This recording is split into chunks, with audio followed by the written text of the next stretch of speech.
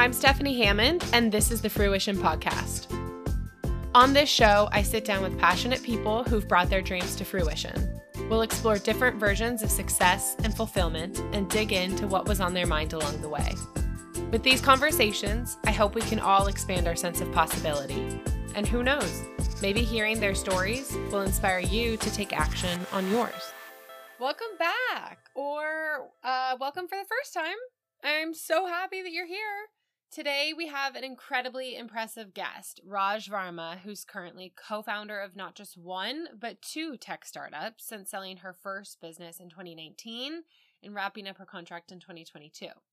I list off a few accolades at the top of our conversation, but want to just highlight that not only was she a first-generation college graduate, first-generation U.S. immigrant, she was in the first class of the first women's engineering college on the continent of Asia. And then throughout most of her career, she was one of the first women hired to most of the teams that she was on as a computer engineer. She's accomplished so much and has even bigger dreams ahead, which in typical engineer fashion, she's tackling through a very systematic process that she details for us in this conversation. She calls her dreams big, heady, audacious goals, and she quells any emotions around them with her FUD system of charting her fears, uncertainties, and doubts. It's such a strong approach, and in the spirit of our conversation, I'm going to set a big, heady, audacious goal of reaching 10,000 listeners per episode of this podcast. To be honest, I almost just said 6,000 because 10,000 feels ridiculous to me right now, but that's the whole point. I'm going to follow her process to get there, and if anyone's interested, maybe I'll share it on Instagram as I go. Also in our conversation, Raj talks about how she's managing all of the work on her plate, and taking care of her health is one of the highest items on her list. So today's obsession is the Sculpt Society. I love these workouts so much. I've been doing them for years. They're short, they're hard, they're effective, and I think they're really, really fun. It's basically mat Pilates and then dance cardio, and I look so stupid doing all of it, but it feels really good. I have secretly always wanted to be a dancer, maybe not so secretly, and it just scratches that itch for me, you know?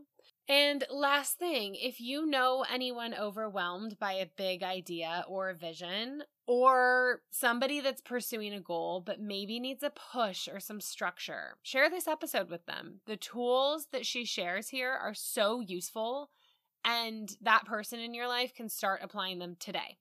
And of course, please click follow in the upper right-hand corner of this show's page on your screen.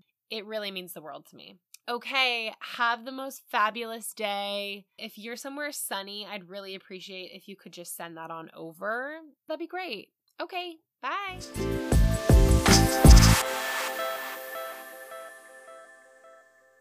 Hello, Raj. Welcome to the Fruition Podcast. Thank you so much for being here.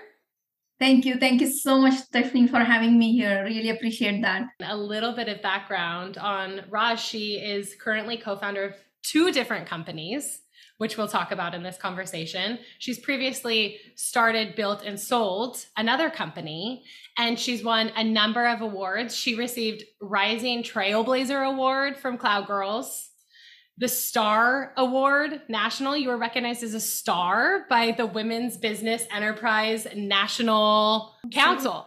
I was going to say court. Council. You've spoken at Microsoft Inspire about the company that you're co-founding now, Affable.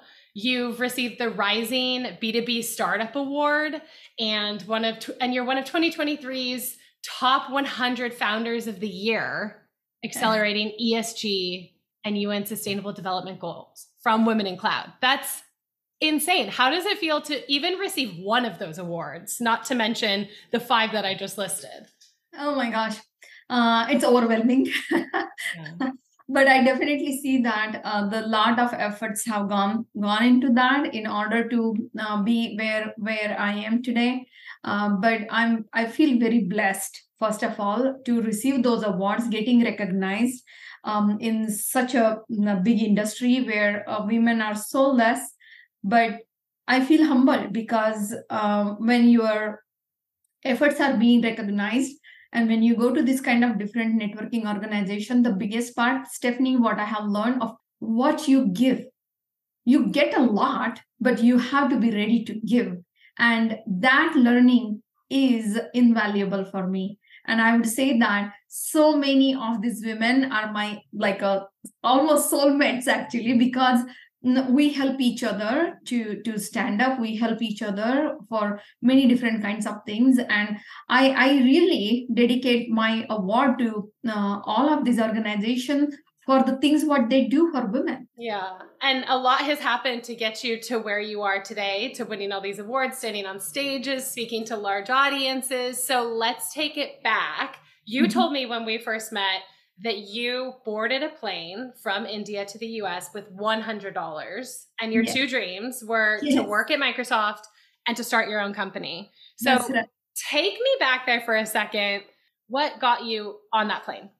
When I come from a family where it's a very conservative kind of like a community, but my grandmother and my dad and my uncle, they were very visionary. They said that all the girls in the house should go to the college. So we kind of got little outcasted for that. But my elder sister became the doctor, and after that she was like, they say that once a woman is get educated in a family, the whole house become educated. And that is so true, and we are the living example of that.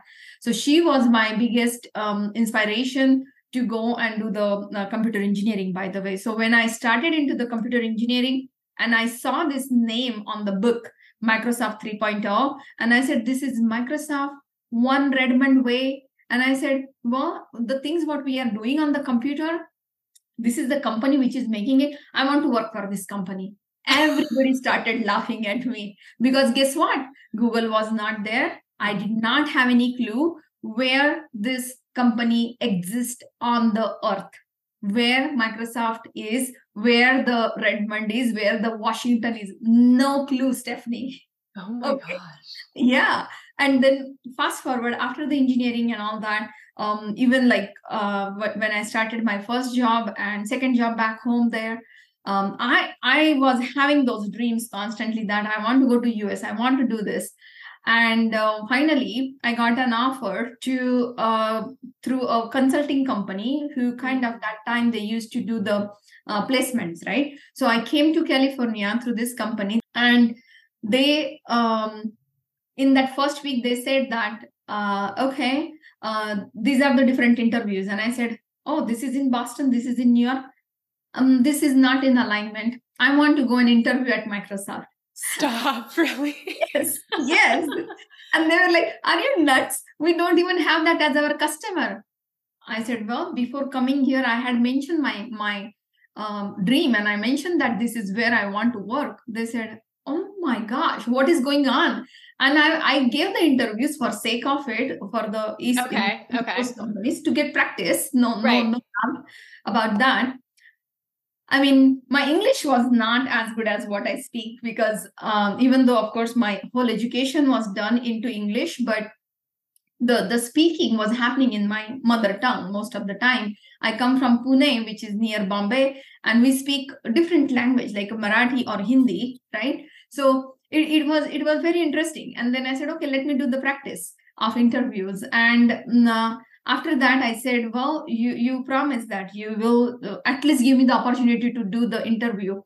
And when I came with that, like $100 in the pocket with the two dreams, that working for Microsoft and then having my own business, guess what?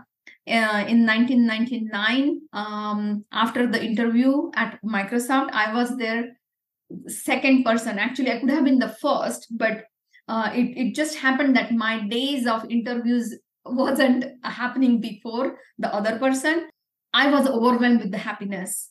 Being into such a giant company and working on some cool stuff, I felt that this is called dream come true. Mm-hmm. That I had no clue where the Microsoft was a few years back, and now I'm sitting in the Microsoft office to really do what I wanted to do. Of course, there was a great learning and all that, but I will never forget that day in my whole life.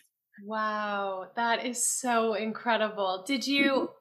Were there other classmates of yours that, saw you doing this or heard you talking about Microsoft before you came to the US and wanted to do the same thing? Or was it really just you who was willing to leave your country, leave your family, leave your home, go to a random location? Were other people thinking that they might try the same thing, or was it really just you? Actually, other classmates. We by the way, when the college where I studied my engineering, that was the first women engineering college in India, Stephanie. You're kidding. Wow. Yes, Cummins College of Engineering for Women. That was the first college in Asia continent as a engineering college for women. So very proud. Our batch was the first batch. So of course, we had to go through a lot. So many of the girls from the class have gone to different places. But in my batch, I was the only one who got into Microsoft. That is so amazing. And how did you stay so determined and focused on Microsoft as you were interviewing with these other companies? It was just for practice, but you really had a one-track mind that you wanted to work for Microsoft, and that was going to be it, and you weren't going to be swayed. Where did that determination come from? Were you always that way? Because you could have explored other options, or like maybe a less confident person would say, I need backup plans in case I don't get the job at Microsoft. What are my other pathways that I could take? So what was your mindset like? Yeah, no, that's a great question. Now you are tapping into that young Raj brain. Right. I consider myself permanent young person because age is just the number. My heart and my brain is super, super young. So when I tap into that brain, Stephanie, I see myself even starting from the kindergarten and all that. I was a determined person from the get-go. When something comes to my mind that I want to do this, no matter what, I'm going to do that. That is the kind of attitude what I grew up. And I'm very thankful that my family always supported me to do that and created those resources for me. I come from a well-to-do family, but the mentality, right? My parents did not go to college, but they were like very supportive that, oh my gosh, our girls are smart. They have to go to the school. They have to go to the college. And that support kept us going. And my dad used to say that when I was little, like to all the girls, that don't be afraid with anything. Just stand up for yourself. So no matter like what happens, I'm there for you. I'll come and help you to solve anything. For my that little mind, I think that played a placebo effect for me to just say that, oh, no, I want to go. I mean, I had those jobs in Boston and in New York, and I was like, okay, good to have that practice, but my goal is this, and I'll wait, but I'll go to Microsoft. So I think it was a progression from the childhood to that level. Yeah. And when I achieved that, I thought, oh my gosh, if I can do this, I can do anything.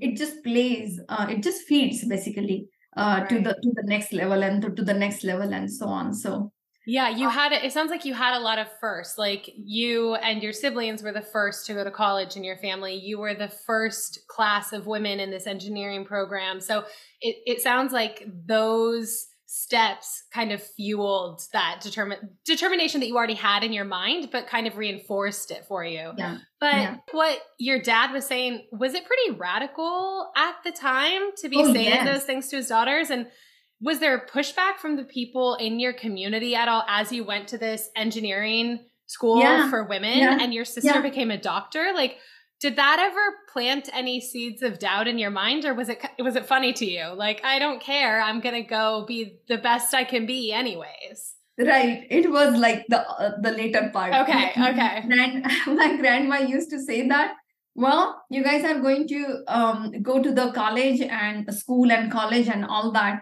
I think she was a visionary. She was the only woman when she got married. She was only 8-year-old when she got married. 8? So she was sent back home, and she came back when she was 12. So her husband, who was like almost 10 years older than her, my grandfather, which I didn't see, of course, he said that, oh, she's still young. She should go to the kindergarten.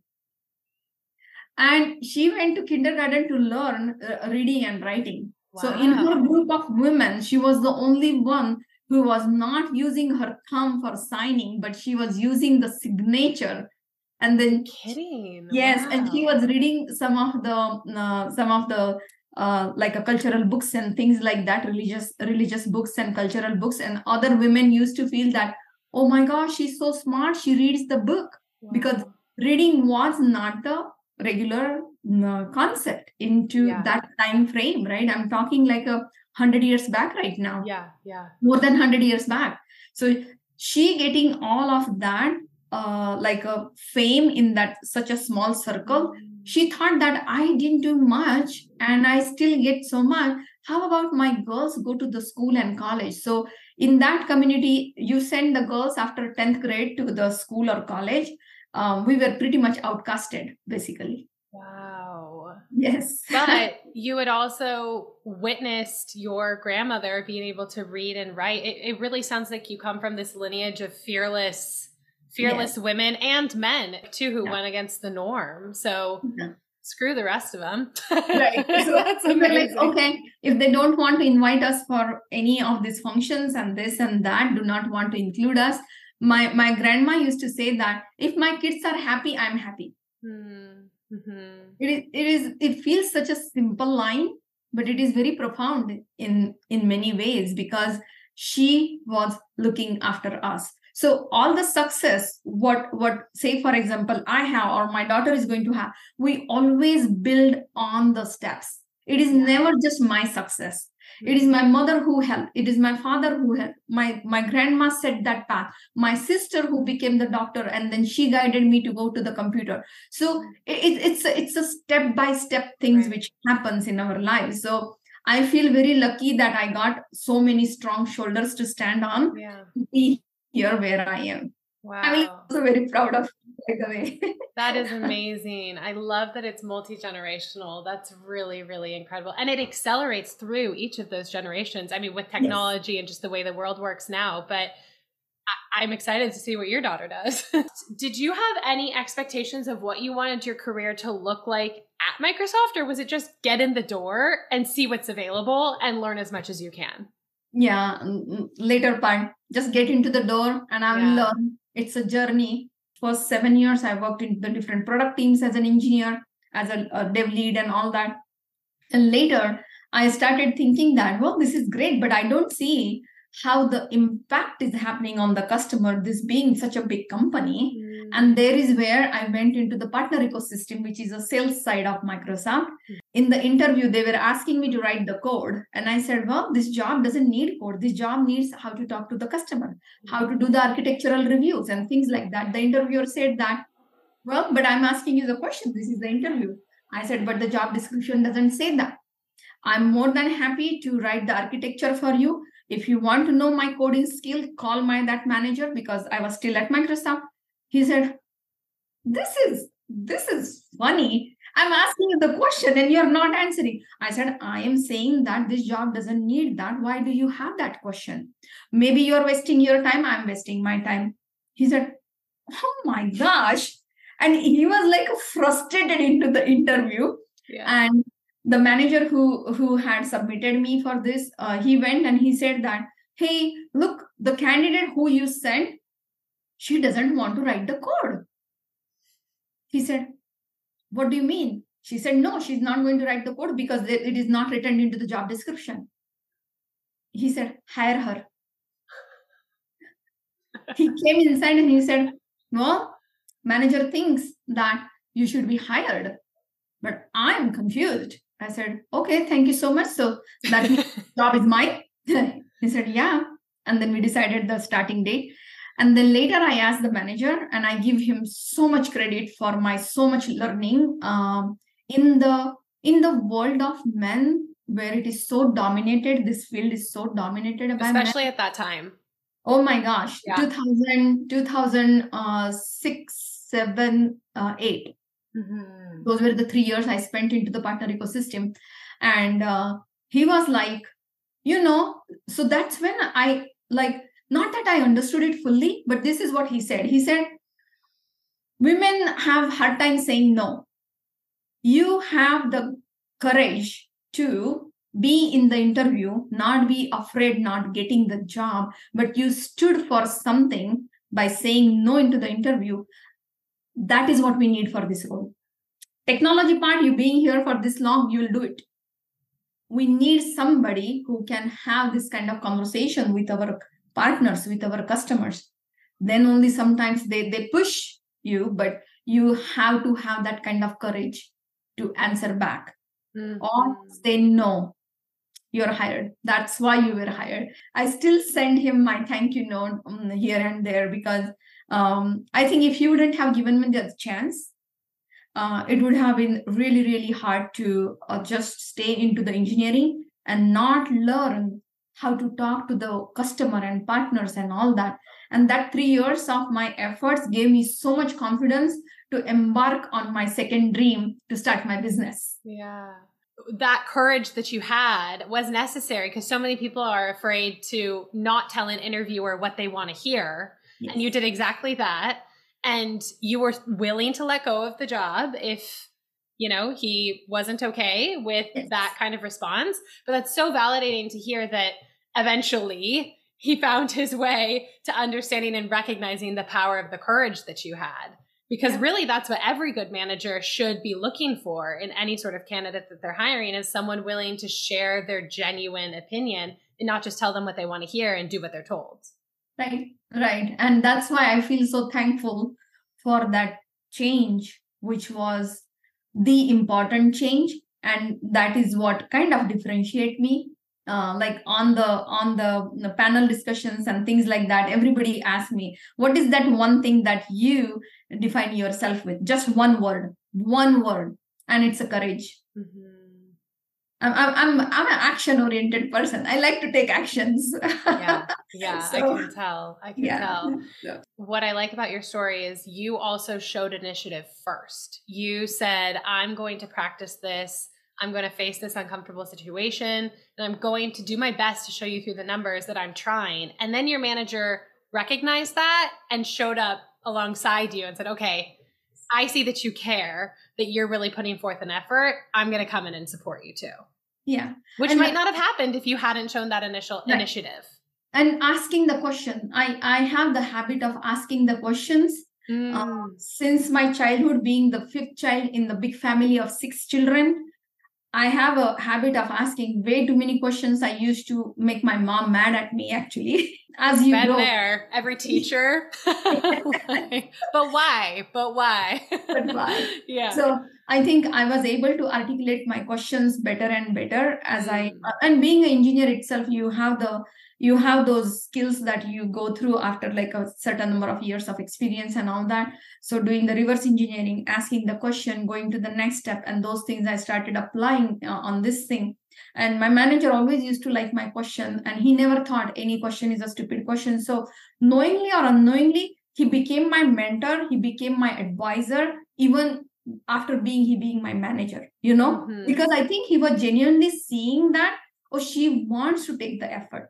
She is genuine to really want to learn what she said that she would want to do, So I strongly believe, Stephanie, that when people see that you are ready to take efforts, everybody come around to help you. I totally agree. You just have to start taking initiative and start showing up for yourself, and then other people show up for you.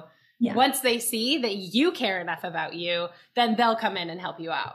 You probably started thinking like, I came here wanting to start a business and work at Microsoft. I've checked one of those off the list. Now the wheels were turning. Like, how can I do this for myself? How can I become an entrepreneur myself? A, why did you want to do that? And B, what were you thinking then in that role? Many of those partners wanted to hire me. Oh, okay. Right?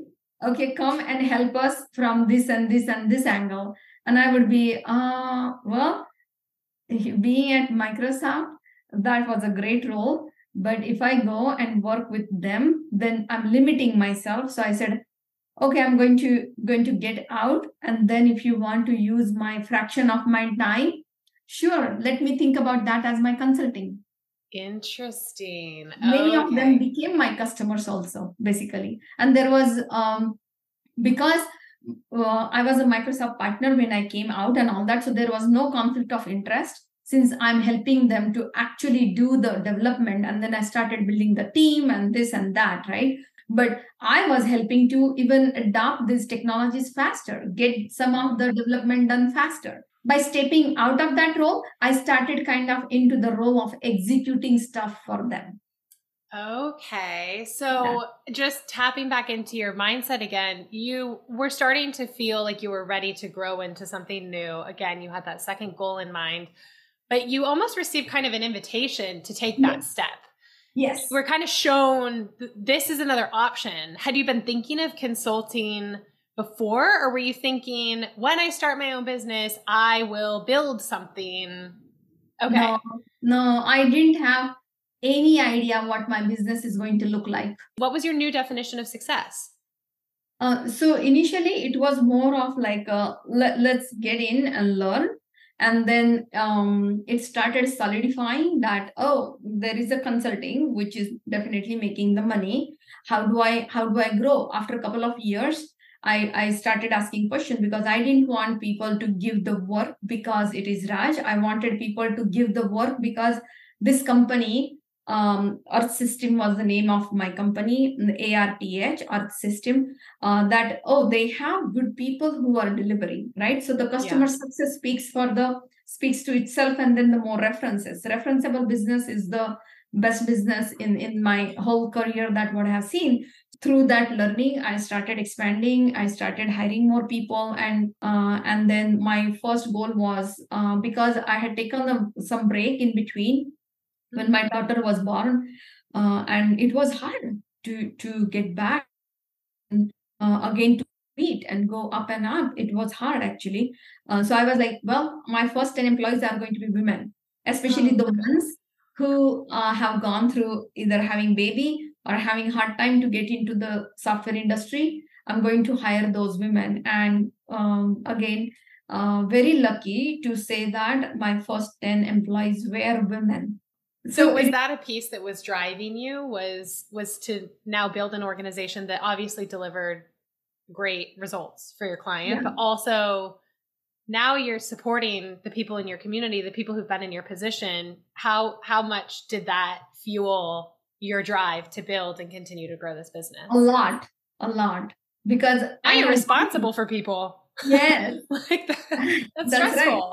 Yeah, it is stressful. But at the same time, once, because I had gone through those problems for 10 plus years, so I knew this could be solved in this way. I wish I have had myself to guide me when I was at that stage. And when I asked this question, I feel that, okay, I wasn't there for myself. Some other people were there who were helping me in some or other fashion. How about I do that now? And definitely that was one of the big driving factor. And then while I was doing my consulting, I ended up like working with these software companies, right? For whom I built the products from the scratch, because my background is product building. My DNA is about product building. So I helped multiple companies to build the products also from the scratch. And I became a part of those companies and whatnot. So some worked well, some did not. But that also taught me a lot of things, that what I should be looking for in the partners. So, once you are in the journey, and I always consider this as a journey, Stephanie, I didn't have like a doubts or questions, but I was always taking everything, whichever is coming, as a learning. So that was like a 10 years before I after 7 years, the things like gone up and down. I was like very focused as the Microsoft services company, but then it started like having a little of the shake. So I was like, oh my gosh, I have to raise the funds so that I can expand in this way, right? And for that, I did the executive MBA from UW Foster, which, even though I was out of Microsoft, but being a part of Women Business Enterprise National Council, they sponsored my fees actually to go to the school in UW Foster. And I did that program. And that was like a totally me the structure that I was like looking for. And then I said, okay, I'm going to either raise the funds, or I'm going to figure out how to merge with somebody so that I can go from 36 people to 3,000 people.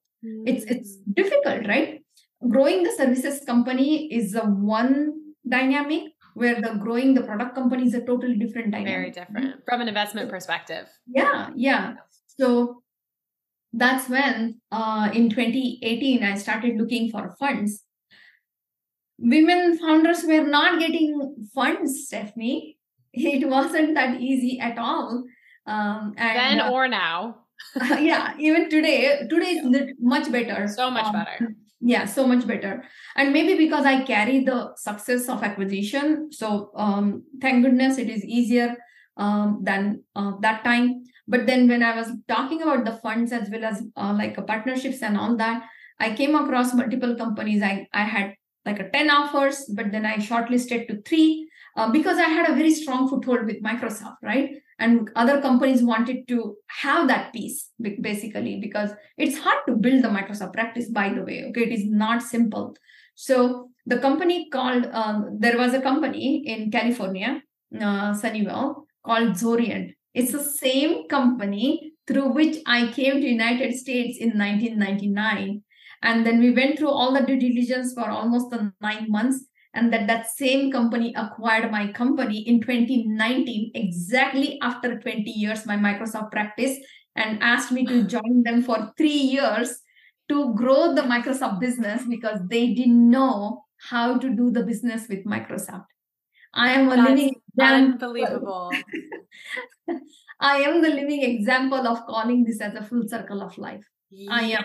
I'm super, super blessed with that.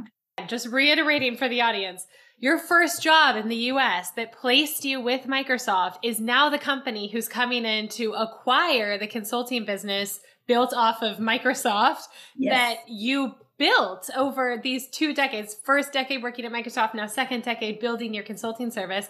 Your very first company that you worked for came back to acquire this company that you now built. That's insane.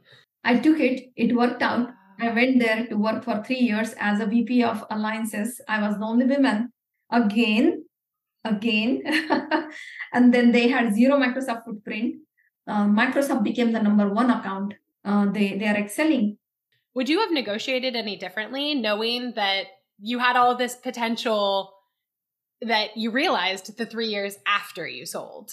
Yes, absolutely. 100%. And that's what I'm going to not only use for myself, but I'm going to also share that with anybody who wants to do the acquisition. Absolutely. There is always learning, Stephanie, always.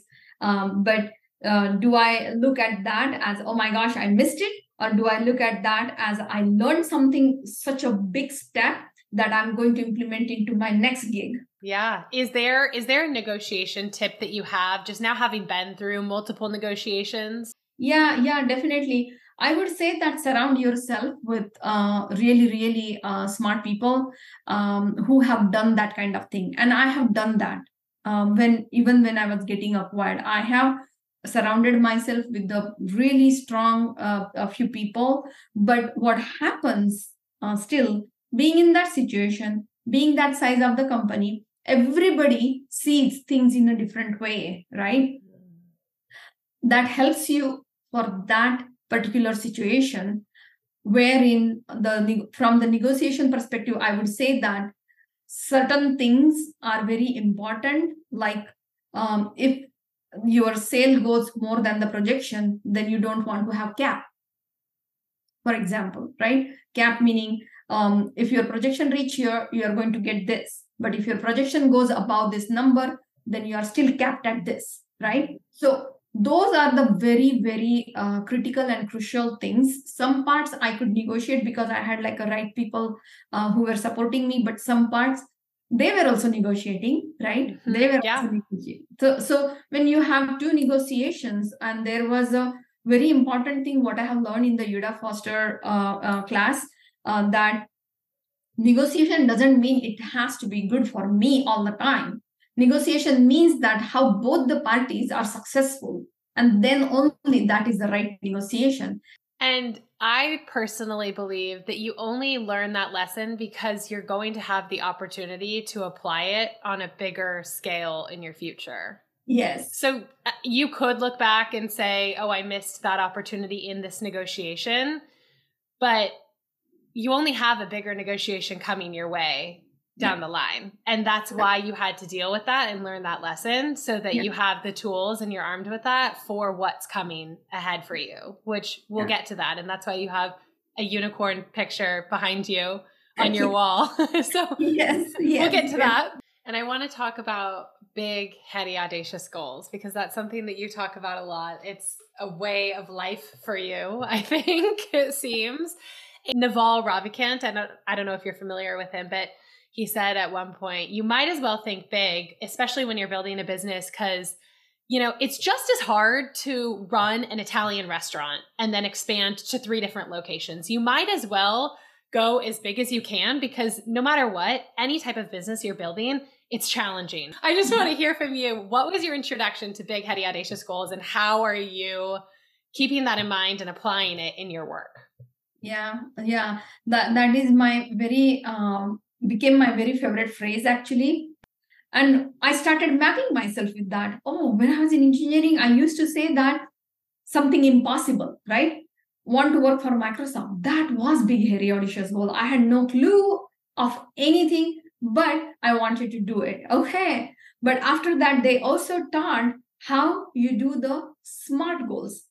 So from BHAG to SMART goals, there is a path, right? Mm-hmm. People who start with the SMART, they generally achieve below what their goal is. But people who first do the BHAG, they do like a totally like, what is this? What is this, like a fearful thing, right? Their path is between BHAG and SMART. But if you start at SMART by doing way too much of the calculations and way too much of the analysis and way too much of the thing, your achievements are below that, basically. And that was like a mapping to me. So I would never, ever forget that. I still have those books, and then I sometimes refresh myself with that because it's very empowering. I know now one exit definitely taught me a lot. So this is the exit what I want, and crazy number. Okay, this is the exit what I want. What do I need to do in order to get that exit? Even though I'm doing the SMART type of goals, but my vision is BHAG again, because I want to help more and more and more healthcare and education back offices to save that paper, save the resources, save the storage cost, and save them from fines. And that is what our solution do. So why not expand it to that level where they see the big benefits, and we as a owner, we as a company creator, and our shareholders and our investor, they see their benefits. So that's really the goal right now for Affable BPM. And I'm a big believer of this vision boards. So I have that vision board in my office here, that this is the exit what I want. And where do you get that? Do you just pick a number? Is part of you thinking, okay, what's a semi-realistic number? Are you thinking, what's a realistic number? Now double it. like how do you get to that big, heady, audacious goal? It is that you have to feel uncomfortable. It is just like I didn't know Microsoft, and I was still saying I want to go to Microsoft. It has to be something like that, where you feel uncomfortable. And then okay, how you're going to work towards that, basically. It does sound like a dreamy, right? And that's the whole point, basically. It does sound like, why Raj is not making sense? But that is exactly the point of big, hairy, audacious goal, that you should have the goosebumps on your things, or you should have like butterflies in your tummy when you are setting up these goals. And I do, but I want to work towards that because I know that I have done this before, and I can walk on that path again. Mm-hmm. And then meanwhile, last year when I was wrapping up my Zorient role, my classmate from engineering, she was building this Miro.ai, which recognizes the tone of voice and tells you what kind of emotions are there. And then depending on those emotions, the coaching is done in this AI solution, which is the emotionally intelligence AI platform. And all these coaching tips are given by emotional intelligence pioneer like Daniel Goleman.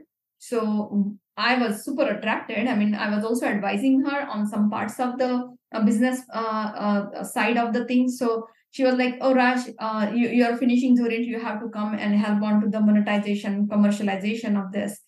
I was like, "No, I have my this other baby. I'm going to kind of like look after my affable BPM thing."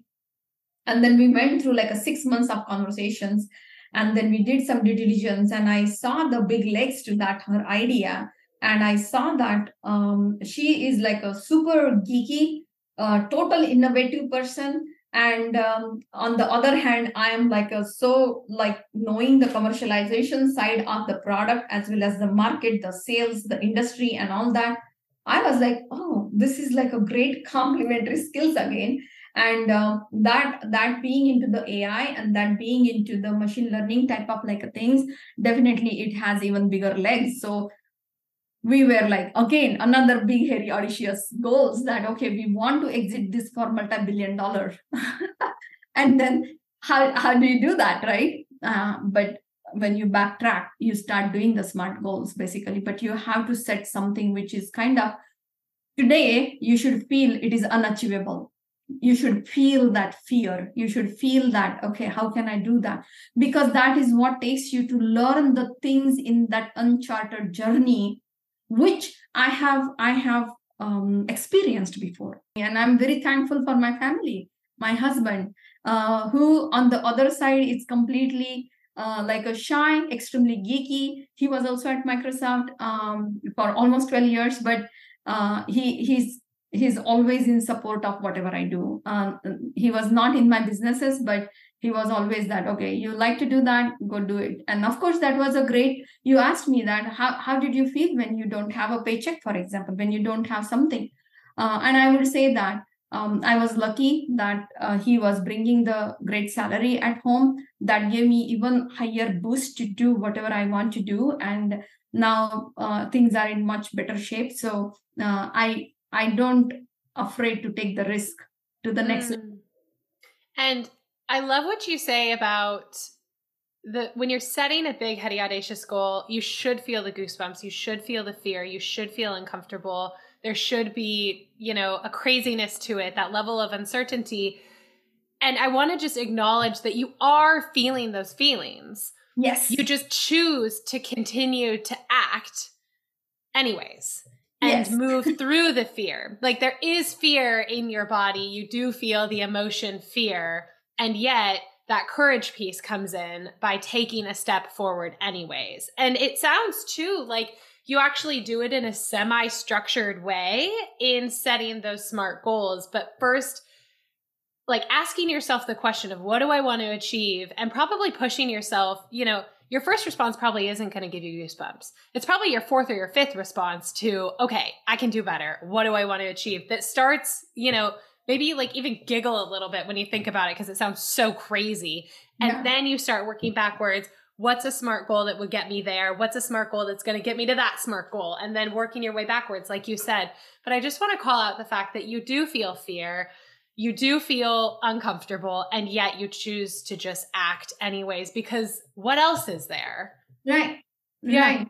Nothing to lose. Right. Whatever is going to come out of this, it is going to be better than what it was. Mm-hmm. Right. So that's given, which was there for all my different kinds of ventures. The one which got successful, but there were some which were not successful. But the amount of things what you learn out of that, those you can't buy and you can't learn in the book.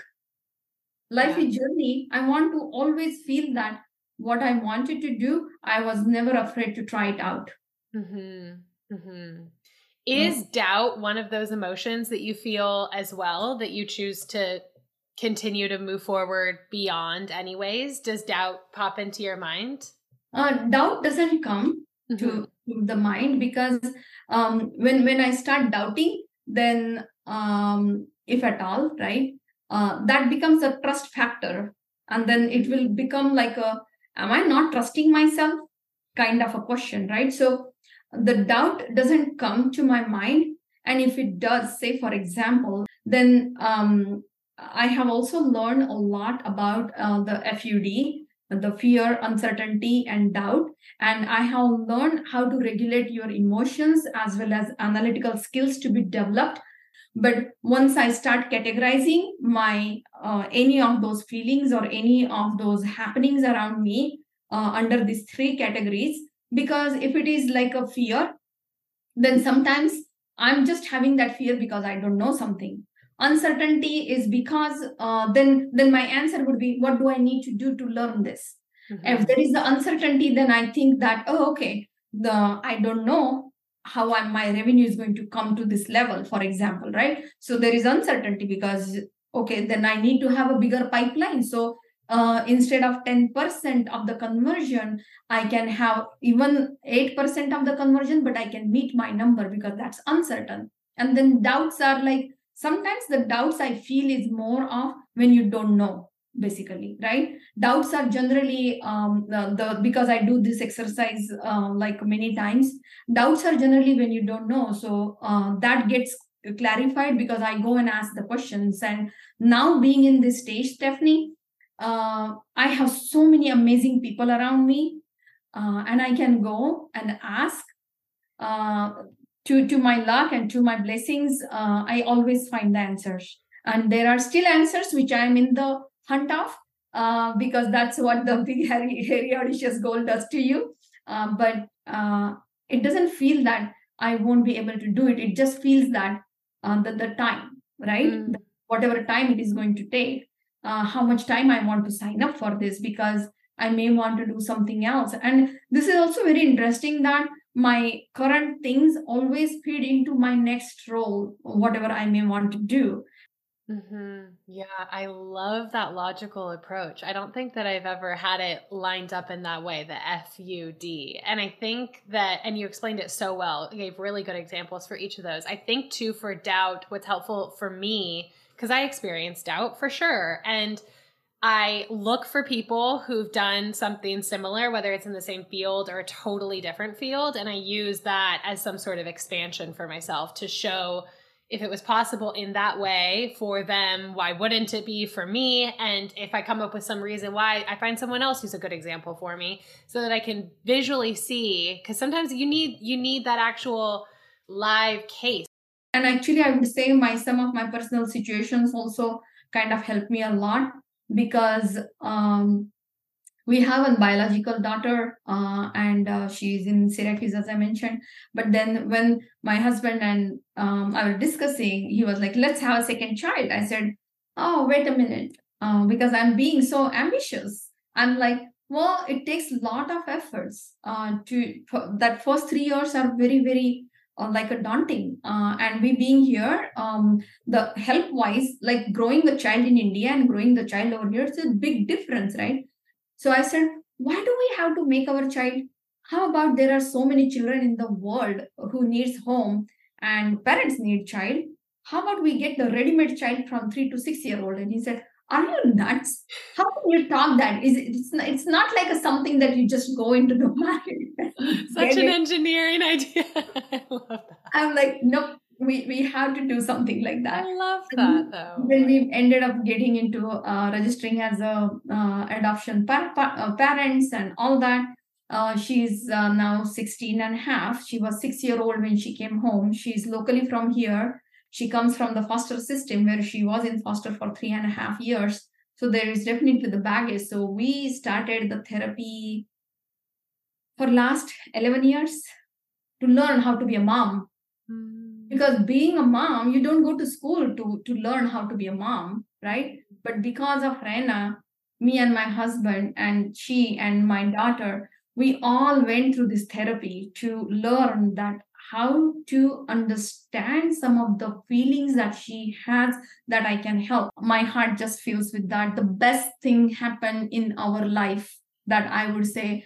Yeah. And it's such an interesting story, because really, thank you for being so honest and transparent with your thought process going into it, because that might be, again, to use this word, kind of a radical way to approach having children, because you are ambitious and you wanted to continue working and you didn't want to have an infant while you're also building businesses and furthering your career. That's pretty radical. A lot of people would have something to say about that. And it's been it sounds like a really beautiful journey that's been not only great for you and your husband and your first daughter, your eldest daughter's expansion and growth as people, but also your adopted child's expansion and betterment as a woman as well. And so it really, I hate to use this word because it's not how I'm feeling about it, but I think the label, like too ambitious might be used for an action like that, but it really was for everybody's good. I think it's a really beautiful example of trusting your gut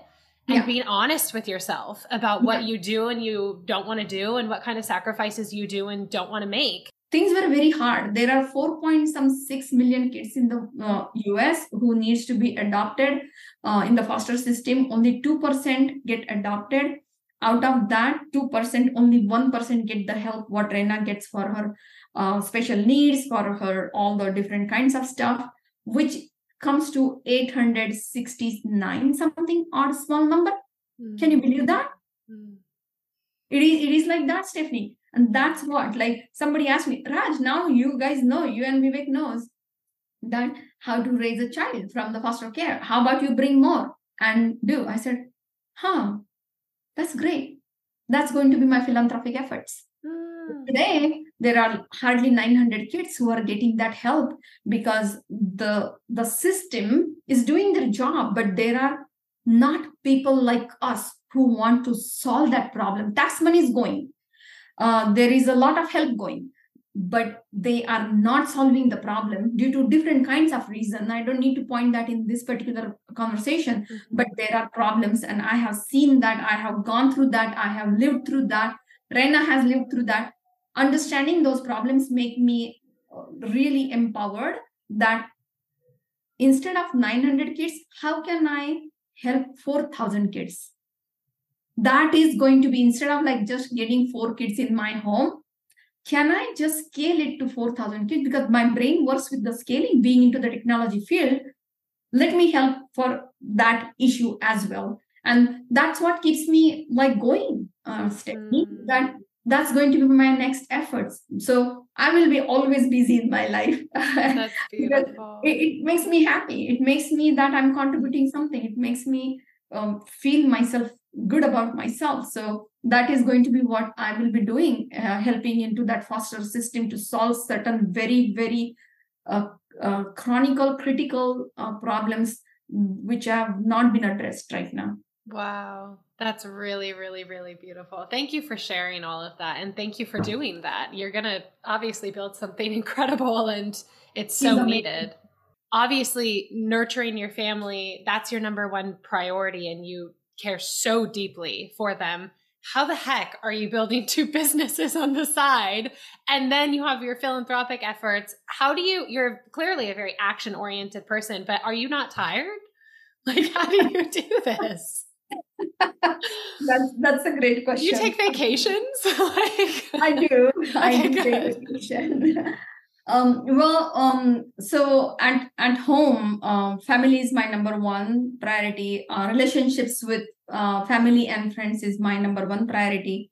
So definitely I find time. I think over the years for the work, I have just become more efficient. And for both the businesses right now, Maithil is like building the product for Miro, so I don't need to look under that. But then I can focus on the commercialization part, which is I'm good at. For affordable BPM, our product is ready, which I had put my efforts before. Now I'm just kind of modernizing, adding more AI, and I have an excellent team I depend on. Linda is amazing, so I can focus on the sales growth again with the Microsoft wholesale efforts. I know, right? So I'm kind of like using a lot of those things over the last 20 years. That's what I have learned right now, and that's why I feel that optimized efforts going on, and my actions are the things what I would take 6 months to finish. I'm finishing them in 1 month now. Wow. Yeah. So that's big. That's why taking 2 companies was kind of like I believe me, I evaluated that for a long time to really see that, can I do that? And do I want to do that? There is a difference. Can I do that? And do I want to do that? I knew I can do that.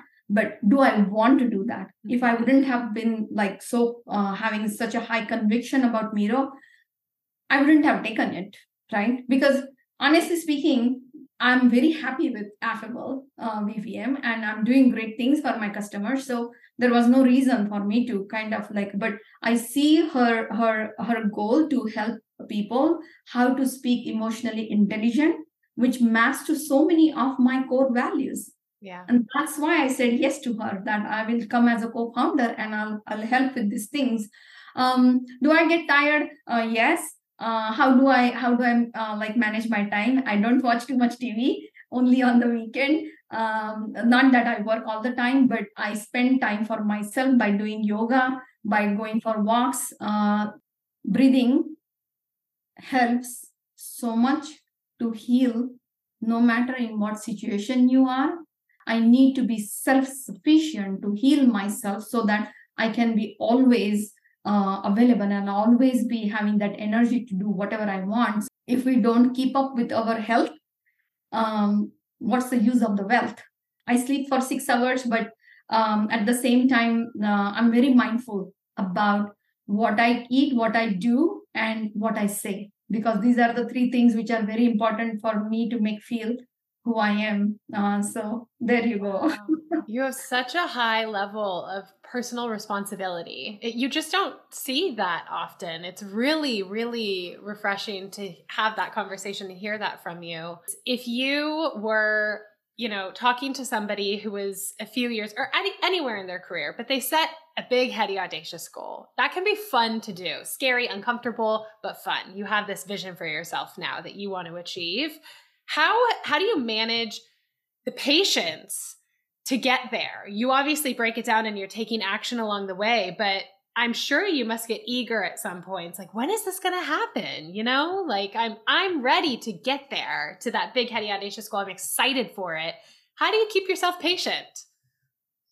That's a great question. It is one thing we all know that, but it is hard to implement, right? That nothing happens overnight. It takes 9 months to make the baby. It takes 18 years to have that baby to really be on their feet before they can do anything. So I think the patience is more of the practice. And that practice is, I do a lot of self-talks, basically, that, okay, this is going to take its own course of action. Knowing that for the healthcare field, healthcare industry, it takes 9 to 12 months of the sales cycle. So, okay, if I know that certain things are going to take long because of my learnings, I'm not going to give in my peace for that. And once I talk to myself like that, Stephanie, then it becomes one of the atom on my chart.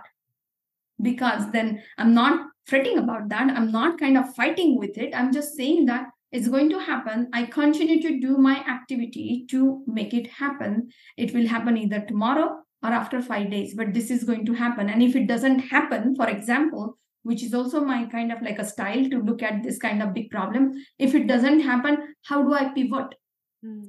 So that I can reach to that goal, maybe this way, or there could be the shorter way. They always say in the aeroplane that the exit might be just behind you, right? Yeah. Which we forget.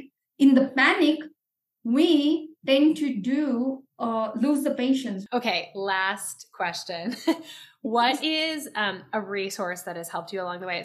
I would say there are a lot of things which has helped. It is more of the attitude of learning, right? My like a book which is Good to Great. That's my very favorite book, because that really showed me when these companies, what he takes the example and how they became the successful. It was like an eye opening that how they stayed true to that concept, and they did that hedgehog concept of not giving up. So that book is my all-time favorite. Then learnings from others is always the key. I'm a great observant. I like to connect the dots. Now that we have TED Talks, that is my very favorite thing to learn, because it gives me 15 to 20 minutes of learning something when I'm on the cross trainer or on the walk.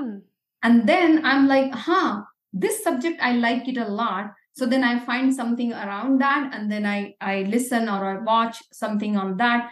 Then going to the events and listening to the people's experiences and their journey, that has also helped me a lot, because those are inspirational, those are motivational, and those make you see that you are not alone in this world. Right. There are so many people who are doing amazing things. What part I want to do for myself? That's a question when I ask. I feel this is such a great life. So learning, learn from anywhere, everywhere, and then be able to connect the dots. That's really my mantra, actually. And there are times when if I cannot, then I go and I ask. I just learned a lot from you. Thank you so much for everything that you shared. I'm really, really grateful. And it was so fun to chat with you. Hi, me again. If you made it all the way through, I bet you're pretty serious about moving the needle to align with your dreams and feel good in your own life. Good for you. Before you leave, I would love to hear a takeaway that you got from this episode in the reviews. That'll help me tailor conversations to be more useful to you in the future. Okay, you're the best. Thank you.